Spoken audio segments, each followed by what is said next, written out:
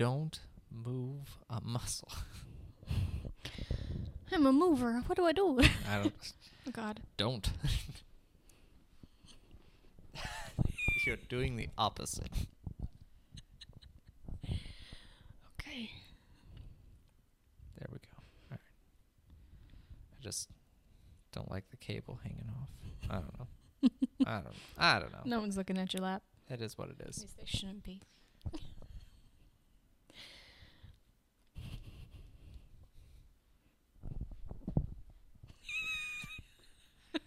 Rawr. I'm ferocious. So ferocious.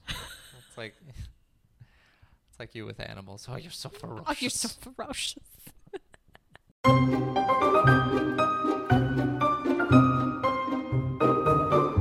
Hi, we're the Duncans. And Trevor. We sure as heck are. Coming to you for the first time. Not really. This is our second attempt. We had a beautiful episode ready for you guys. Great conversation. The first one wasn't even an attempt. It was gold. It was good. It was pure It was gold. so good. To the point where I'm like, maybe we could just release it without microphone audio. It was that good. It was that good. It was just. But instead, we decided to give you platinum. But then something or someone or Trevor. Or maybe Friday the 13th coming to haunt us. Early. Our audio just went weird. Mm-hmm. Simply put. Daffy. It just went. Literally, yeah. It sounded like That's that. what it sounded like. Yeah. Don't know what happened. We did several mic checks. Everything Mhm. was good. And Mhm. then we recorded. And it was not good. Yep. And that's why I'm wearing headphones right now to try to see if anything goes wrong. Yeah. Here's hoping. That nothing goes wrong. Yeah, correct. Friday the 13th, man. Friday the 13th. Gets you every time. Heck yeah. Honestly, I don't have any weird Friday the 13th stories. Oh, really? At least none that I was ever conscious of. Like, as in, like, thinking, oh, it's Friday the 13th and this weird thing happened. Yeah.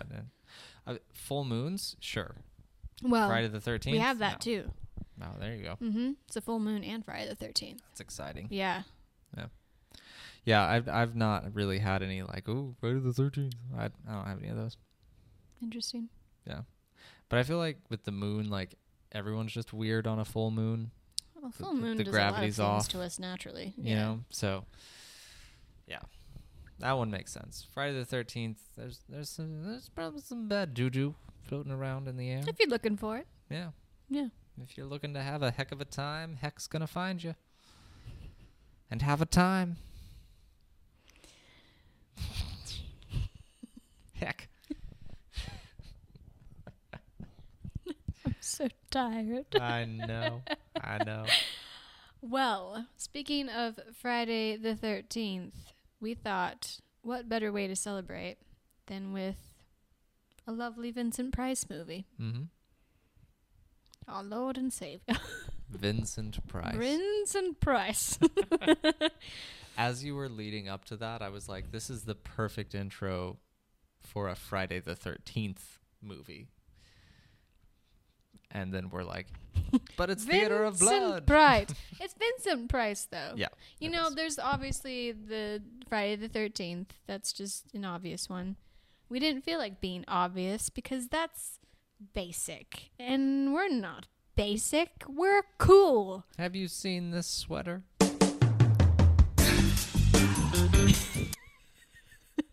I was going to play with that, but I was like, that's a pretty basic sweater. Exactly.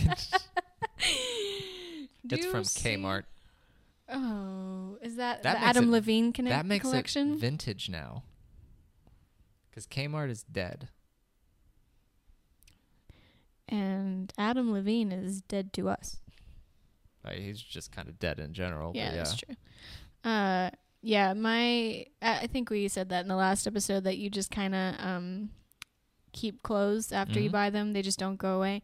Steven has several pieces from Adam Levine's Kmart collection that he still wears all the time. Yeah, it was a great collection. His main jacket, jean jacket that he wears in the fall is that Adam you wear Levine. too. I do. It's a good jacket. pair of sweatpants that you wear, or shorts, a pair of shorts that he Both. wears in this. Yeah. Okay. Well, there you go. Yeah, most of his clothes are still Adam Levine collection. And then last year or 2 years ago, he bought all these nice pieces, classy pieces, and he never wears them. You still haven't worn your turtleneck? No. I'm going to on this show, though. I've been eyeing it. Please do. And it'll either be next week or the week after. I'm going to break out the turtleneck. Well, we might have some plans for our Halloween episode, so it'll have to be next week. Okay. If you need help, I already have outfits in my mind for that turtleneck. Okay, great. I am everyone's personal stylist, Yeah. so it's my thing. Yeah. But yes, I have ideas. Very cool. Yes. You will look very cool. Am I not turtly enough for the turtle club? Turtle. That's exactly what we're trying not to be. Yeah. Well, You don't have to quote that. that's what's going to happen in a turtleneck. It's not cool. Yeah. It's going to happen. Oh, boy. You want to talk about a movie? Let's talk about a Okay. movie. What more is there to say that we haven't already Movie. said? Movie. Vincent Price. Vincent Price. I really enjoyed your synopsis of the film last time because as we were leading up to recording the podcast today, I was like, I don't even know how to summarize this movie.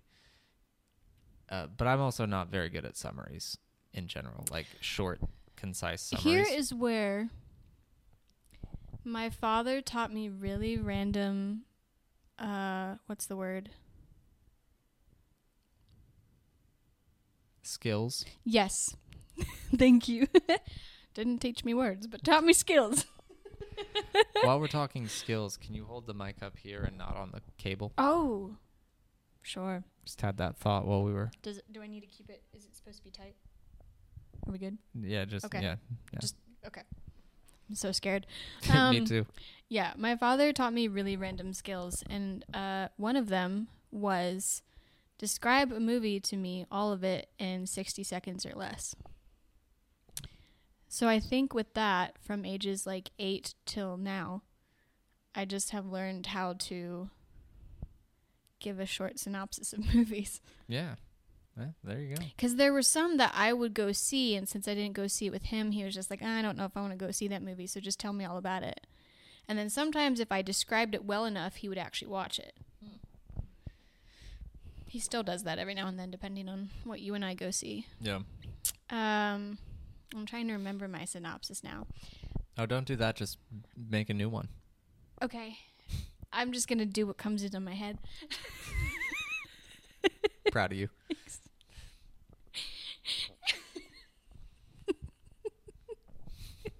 Thanks, Dad. But the true synopsis was in her heart. Yes.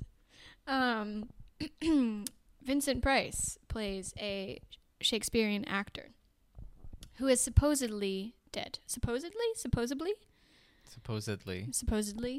Someone said supposedly the other day, and they're a very smart person, and I was like,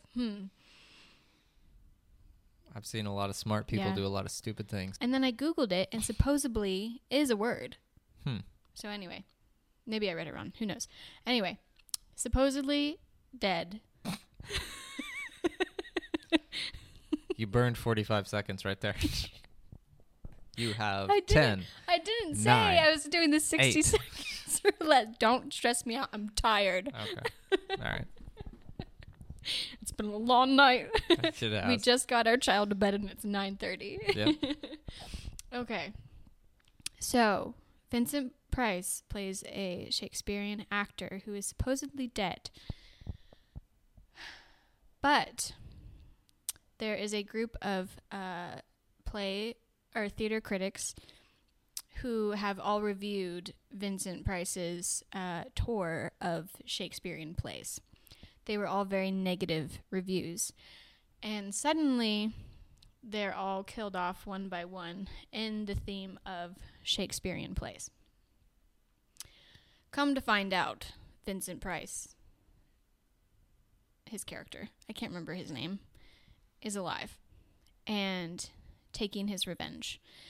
He also uses his daughter, who is played by Diana Riggs, to help out and lure them into his old theater that was burned down a long time ago.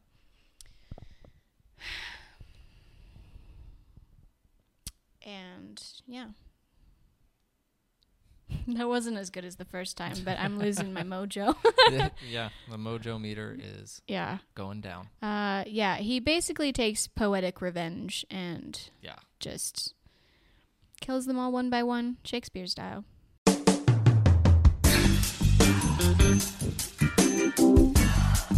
Shakespeare style. Oh man. Yeah. So this is a really fun movie. It's not really scary at all. It's not a horror film. No. In a sense, it almost seems more like a thriller. It's a thriller, I would say. A very 70s style thriller. Yeah. I also forgot. I said it was from 1981 last week. It is a 1973 film, which we talked about was very obvious as soon as you start the movie. Yeah. I had seen the quality of the film and heard the audio, and then you just see the style of everyone. And you're just like, my mindset, I was like, this film was made before my mother was born 100%. And so I looked it up, and it's 1973, not 81. I don't know what I was looking at. But. Yeah. Yeah, everything visually screams like 1970s indie movie. Yes. Yeah, very, very like, it almost felt like horror noir in a very like 70s Which way. is very Vincent Price style. Most of his films are very noir. And it's weird because even like House on Haunted Hill, it's very serious, but there's just like a, I don't know. Noir vibe. I was going to say that, but I already said noir. Yeah. But yes. Yes. Yeah, no, I do see what you mean, though. Because even if you look up, like, B-rated horror films these days, a lot of Vincent Prices pop up, even though they weren't created to be B-horror films, you know? Yeah. Yeah, that's very true. And I think, too, like, you can definitely tell, like, the first time that I saw Diana Rigg on screen, I was like, she's not 15 years older than she was in On Her Majesty's Secret Service, which is it's like the only other feature that I've seen her in, other than seeing her in the show Game of Thrones. And that movie came out in the early 70s as well. And so I was like, there's no way you've aged like 10, 15 years. Yes. In between these films. Right. Because she looked, honestly, I felt like she looked younger in this movie than she did in that James Bond movie. I really don't remember that one. Even though we watched it recently. Yeah, and you liked it. I did. James Bond films. I'm here for this tangent. We also have a problem where I accidentally call him Craig Dean, but Daniel Craig. Craig Dean. Oh, Craig. I'm old Craig. I love him so much. I really do, but I forget his name sometimes. You love me? Could you learn to love me? Oh my gosh. I forgot everything I was saying now. I enjoy James Bond films. I was very against them for a while just because I thought it was going to be a lot like the Bjorn. I've got Bjorn in my... Born? Mayhaps? Let's restart. I thought they were going to be a lot like the Bourne Identity films. Like just... We're cutting it out. Don't laugh. The Bjorn Identity. It's the Swedish version. Jason Bjorn flees his enemy in the fjords.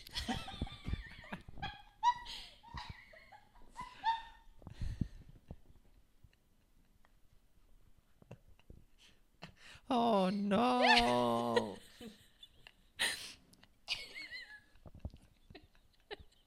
Are we going to make it through a single movie review without me just messing up horribly with my words? No. I did so well in the last one. I was really proud of myself, and here we are. Now you see the true us. This is the real me. Can't say one word normally. Anyway, so I thought it was just going to be a typical... Like spy movie. Yeah, just like, yeah. And I don't like those. And like the early 2000s version of a spy movie, which is a lot more like blasé, Yes. bland, terrorism. Very boring. Uh-huh. Yeah. Terrorism. Which honestly is... You know that terrorism. Isn't that how we all You know feel? how terror be. Isn't that how we all feel about terrorism? Yeah. True story. I don't like it. It just sucks. Gosh, am I scared. Terrorized. Oh dear. Okay. Anyway.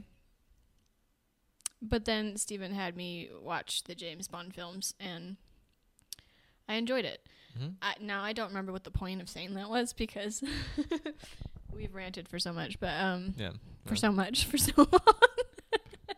We've ranted so much. So many rants. What was the point of that? I don't know. Diana Rigg was in a James Bond movie. Oh, yes, here we go. So, I have enjoyed all of them, but they all run together. Yeah, they do. And so, I can't really tell you a single thing that happened in her film. Mm-hmm. Although I do remember enjoying it. Yeah. And she was really great in it. Yeah. Yep. Absolutely. What is she not good in? Am I right? Well, again, I've only seen her in 3 things now, so I can't really. And Theater of Blood is considered one of her best films.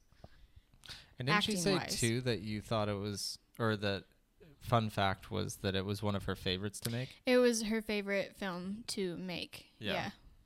Which I can kind of see because, okay, so we can go on our Diana Rigg tangent at this point. Well, not really tangent. This is actually one of the points of the podcast. But her character in this is so much fun, and she seems like she's enjoying playing the character. Mm-hmm. Like, she seems like she's having a blast playing the character. Toby be pooping. Our cat, Toby. You did not. I wasn't going to Toby explain. is. Our cat is going to the bathroom. Now he's just pacing.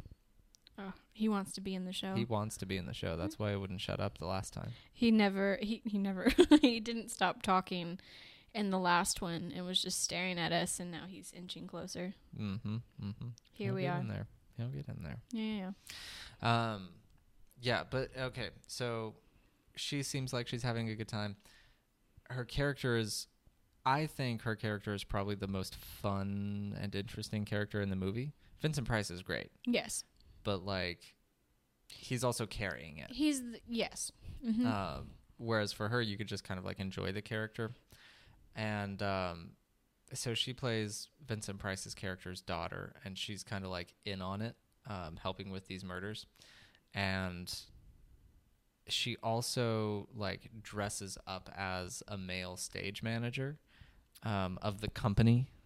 And so she gets to kind of like play with that and have fun with that. And I didn't even realize that that was her until like halfway through the movie. We got like a quarter of the way in, and I don't remember what the stage manager was doing, but I was watching him, and I was like, his voice was it sounded like a female, and it could it could have been like a gay 70s guy. I don't know, because he's got the curly afro and very feminine in general. Mm-hmm. So I was like, that could just be his role and how he is, because he's a stage manager. But stage manager. You know how theater be.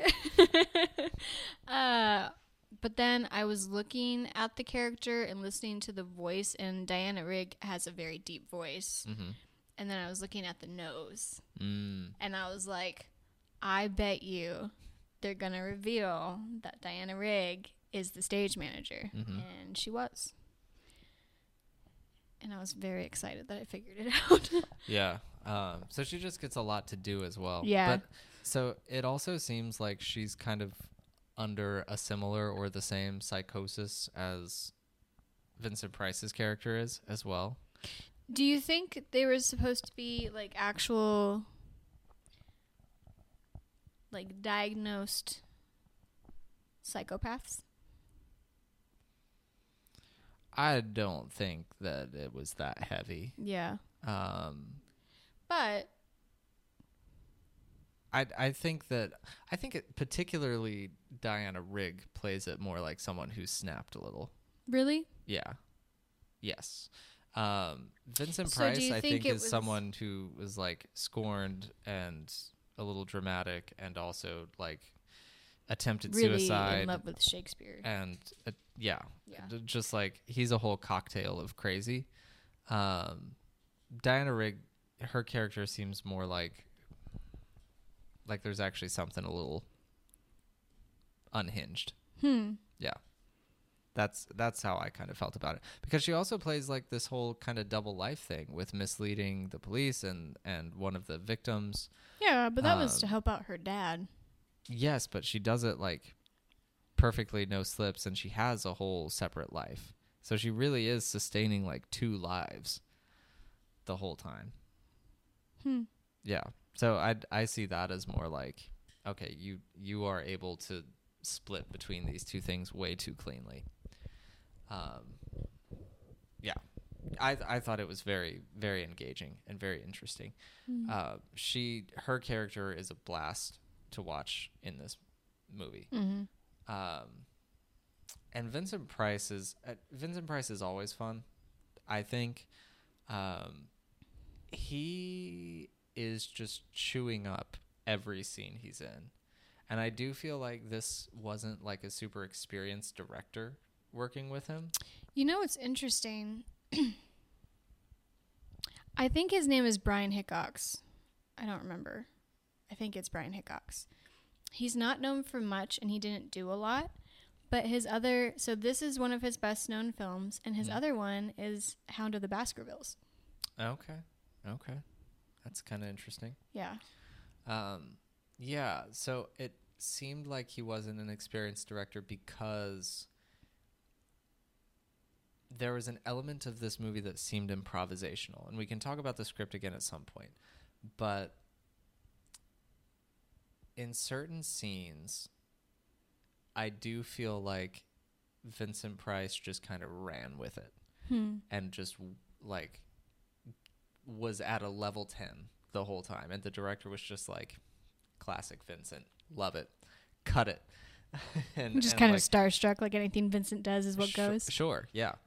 But even then, there are just certain scenes as well where you're just like, this dialogue is funky. This is kind of like, this is going on for a long time. Like, why would you not cut this? Or why would you not like reshoot this and like pick it up a little bit? Not that it's a sloppily made movie necessarily, but just that it doesn't seem like it's coming from the vision of like a very experienced Director? Technique-driven director. Yeah. Yeah, I could see that. It's definitely... It seems like the pieces, even the long quotes of Shakespeare, where it just like never ends. It fits into the context of what they're doing and saying. But I do think even if you had a well-known or a experienced scriptwriter and director, you would know how to properly cut those scenes in a little bit and don't overdo it.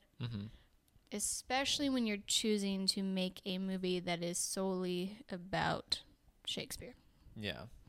I think truly, unless you're doing an actual Shakespeare play as a film or a play, if you're just kind of like loosely basing around the idea of Shakespeare or Shakespearean actors or whatever, you should be very specific and very sparing with the Shakespeare quotes and pieces that you use. And so this is a good time to get into this.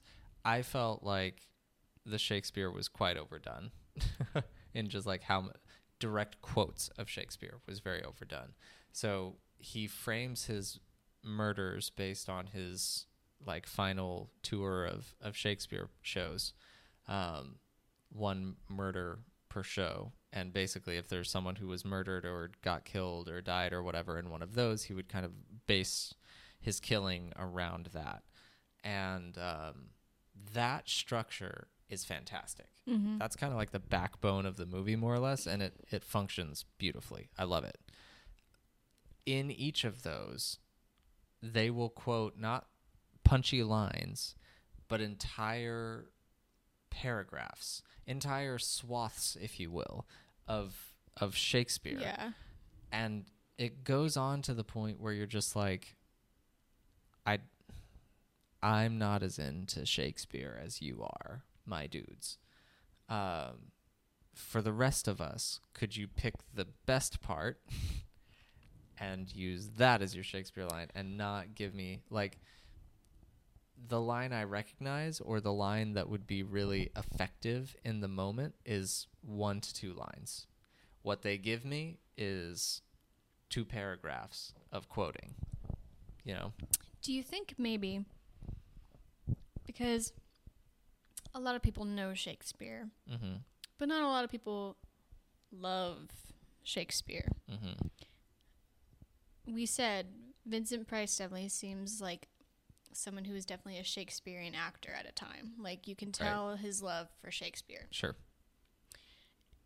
And so maybe to make this movie more inclusive for audiences, they wanted to add more context into the movie so people understood, okay, because I'm even thinking of the investigator who is a the investigator who is a Class A idiot. He's like researching Shakespeare as he goes because he knows nothing about it. And then he's talking to these critics to understand like what happened in Othello, what happened in this, what happened in Romeo and Juliet, you know? Do you think they use that and the quoting to help audiences better understand the context of the Shakespeare plays that he was using? That's possible. I think that's kind of maybe the generous way to think about it. I thought about it more as the script was a little short, and that was how they figured out how to add on to it in the moment, how to add on to it and how to pad the runtime a little bit. And Vincent and Diana were just like, we got this, because they had all those plays memorized anyway and just like ran with it. Yeah, maybe. It could be either of those, honestly. Yeah. Because I do think if you took those quotes out and took out the narration of like literally the critics explain to the investigator, or you'll see him reading the play and explaining stuff out loud. Now that part I feel like is intentional. That definitely seemed intentional, but yeah, maybe. I don't know. I just thought maybe the quoting, or even there's like one murder where you literally see a whole scene from Shakespeare. I could see that also being to help audiences absorb Shakespeare, especially if they didn't know Shakespeare super well. Right. Yeah, I could see it being like the passion project of these guys and their background, like their underlying goal in making this movie was like, we're going to make some more Shakespeare fans.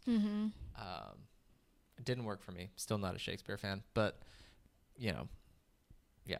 Sad. No, I know. I've tried. I get it. I respect it. Classic. Wouldn't take anything away from it, but it does not speak to my soul the way it does most people. When was the last time you like saw a Shakespeare play? And have you ever seen a professional Shakespeare play? Yes, I have multiple. And I mean, it's been 4 or 5 years at this point, but I've seen several. I think because when I got into Shakespeare, we lived really close to one of the few towns that had a copycat of the Shakespeare Theater. You and I have passed through the town actually on our way to my hometown. And so my first Shakespeare play was Hamlet, but we got to do it Shakespeare style with candelabras and, the whole Globe Theater. And you got to be part of the audience just like Shakespeare did. Yeah. And that really changes it up too, and that's really fun. So maybe you and I will have to take a trip down there and do that, because then they do a Q&A. You get to talk to the actors. One of the actors still remembers me, and I've DM'd him before. He's like this guy in his 40s now, but I just loved him so much, and he played Hamlet. Yeah. And so, that changes it too, because then I've been to a Shakespeare play here just at the Kentucky Performing Arts Center, and I was like, oof. This is no good. I think Shakespeare is a lot more about the experience sometimes than the actual play itself. It can be, yeah. I'm not saying you're going to be a huge Shakespeare fan after that. Don't tell that to all hardcore Shakespeare fans. Sorry. I love Shakespeare. Shakespeare is what got me into theater, but even you felt like the quoting of Shakespeare ran a little long in this one. It was a little overdone, especially because I don't remember how many movie critics there were that he was trying to kill. It was like 7. It was like 6 or 7. Once you hit the 4th one, it was just kind of like, wow, are you going to try and kill all these people? Or are you going to successfully do that? Because that's a lot of plays to watch and a lot of quotes to listen to. A lot of back and forth between the investigator and one of the movie critics who made it until the end of just explaining those plays and what happens, and then like flashbacks. It was a lot. But if you're a Shakespeare lover, I think that plays into it and enhances the experience a little bit. Fair. Because you're like, this is my life. I'm constantly trying to explain to these normies why Shakespeare is so great and what happens and what's going on, and they're just always trying to keep up. Meanwhile, the normies are like, yeah, Devin. All right, don't get mean. No, I could. That's not a real name, by the way. That just came out of nowhere. Yeah, that's just random. We know no Devins. Yeah, I could totally see if you're a Shakespeare fan. It's like, ooh, what? I relate to this. What play? No, not that. But like, what play are they gonna get into next, and what murder is that gonna be? Yeah. I could totally see that. Yeah. Well, I think the only one I only could guess a couple of them. I think I guessed the Titus Andronicus and the Othello. Yeah, I think those were the 2 that I could guess ahead of time. But you couldn't guess Romeo and Juliet? No, because that was they did a duel. It was yeah. Yeah, no, I didn't get that. Oh, like you thought it was going to be poisoning? Yeah, something like that. Make him drink poison, I don't know. That's how Mercutio. Or I thought if that was going to be the last one, he would make him drink poison and that he would poison himself. Ooh, that would have been interesting. Sure would have, wouldn't it? Look at me, the little Shakespeare hater, coming up with a good Shakespeare tie-in. I didn't quite understand if the way the movie ended and how he died was supposed to tie into anything. No, I don't think he was supposed to die. I think everything went wrong. Like his plan got But foiled. is that supposed to secretly tie into something Shakespearean? Dude, that's too deep for me. I know. I should have looked that up beforehand. Yeah, you need a Shakespeare friend for that. If a Shakespeare fan knows a lot about Shakespeare, basically what happened, like can just think off the top of their head. Yeah. What happened was it did not. Well, I think he was trying to, because he's the one who set the theater on fire. Vincent Price's character. That was only after they were discovered, though, by the police. That was his plan the whole time. Okay. Anyway, Vincent Price. What was the last play? It was No,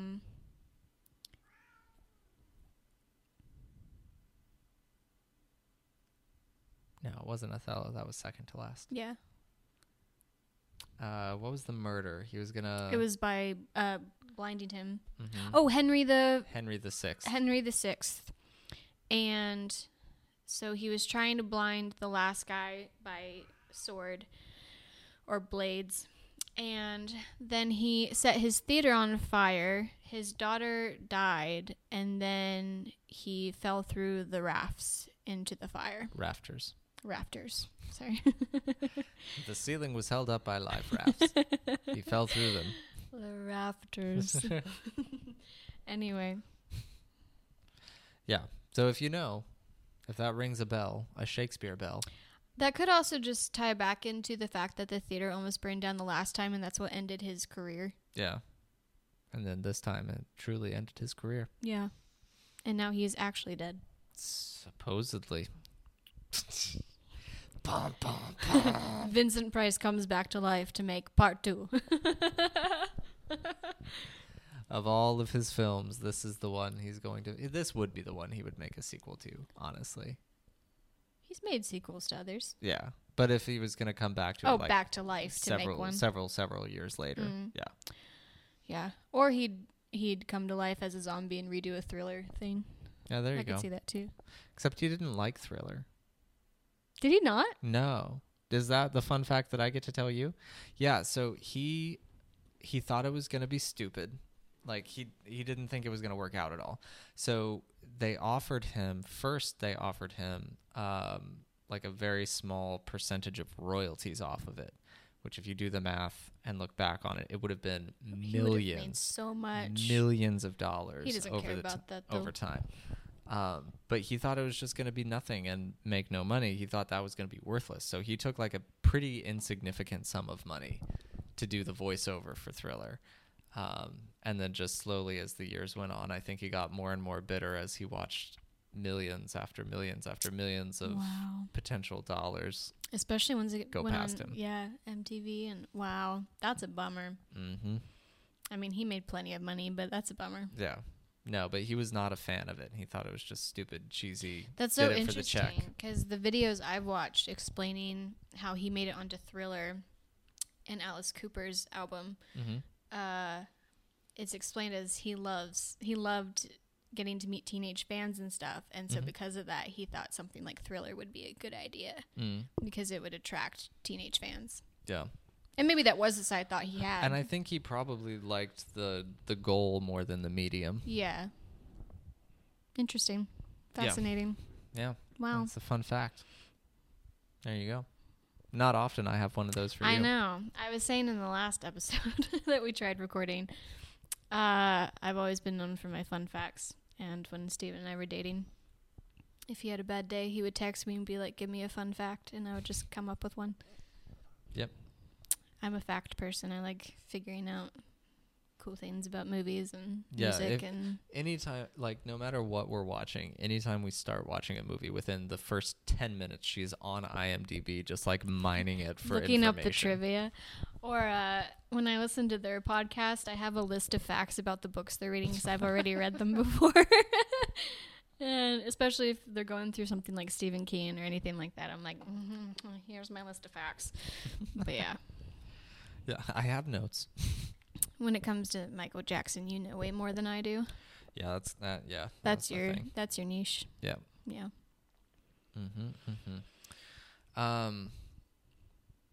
So would you, in this spooky season, recommend watching Theater of Blood?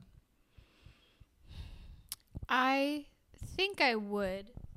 I already can't remember if we said this, but this is rated as his best film, which is insanely surprising. And that is based on like ratings, and I think it was tied with maybe House of Wax. Okay. Maybe, I can't remember. It was tied with something. But yeah, his best rated movie, which really throws me off because you've got all the classics of like House on Haunted Hill. You've got House of Wax, so that tying makes sense. But I think he did a fantastic job acting. Mm-hmm. He was classic Vincent. Like, he did a great job. He took the character and really took it on. I don't think it was his best movie all around or his most entertaining movie. This movie reminds me of Dr. Phibes, and I think Dr. Phibes was a lot more entertaining and just a more well-rounded movie, a little bit of a better script, a more experienced director. And we had talked about the one that you and I watched randomly because was it when I was pregnant, you and I just went on like a Vincent Price kick because I was like, oh, we were engaged. It's COVID. That's right. We had a lot of time during COVID, so we just watched all the movies we hadn't seen. And Steven hadn't watched a lot of Vincent Price movies, so I just listed off a lot of the ones that I liked and some of the ones that we both hadn't seen. And we watched, what was it? It was Comedy of Horrors. Is that what it was called? That one was so funny and entertaining. Yeah. I wouldn't say it's his best either, but like that one was thoroughly like a good time. Yeah. Like it was funny. It was witty. It was just, and there's a little bit of horror based on like the subject of the matter. It was just a good like movie. A very tight script. Yes. It was just very quick and on point, and you're not bored at all. You're not thinking, oh, this is dragging on. Like you're just laughing the whole time.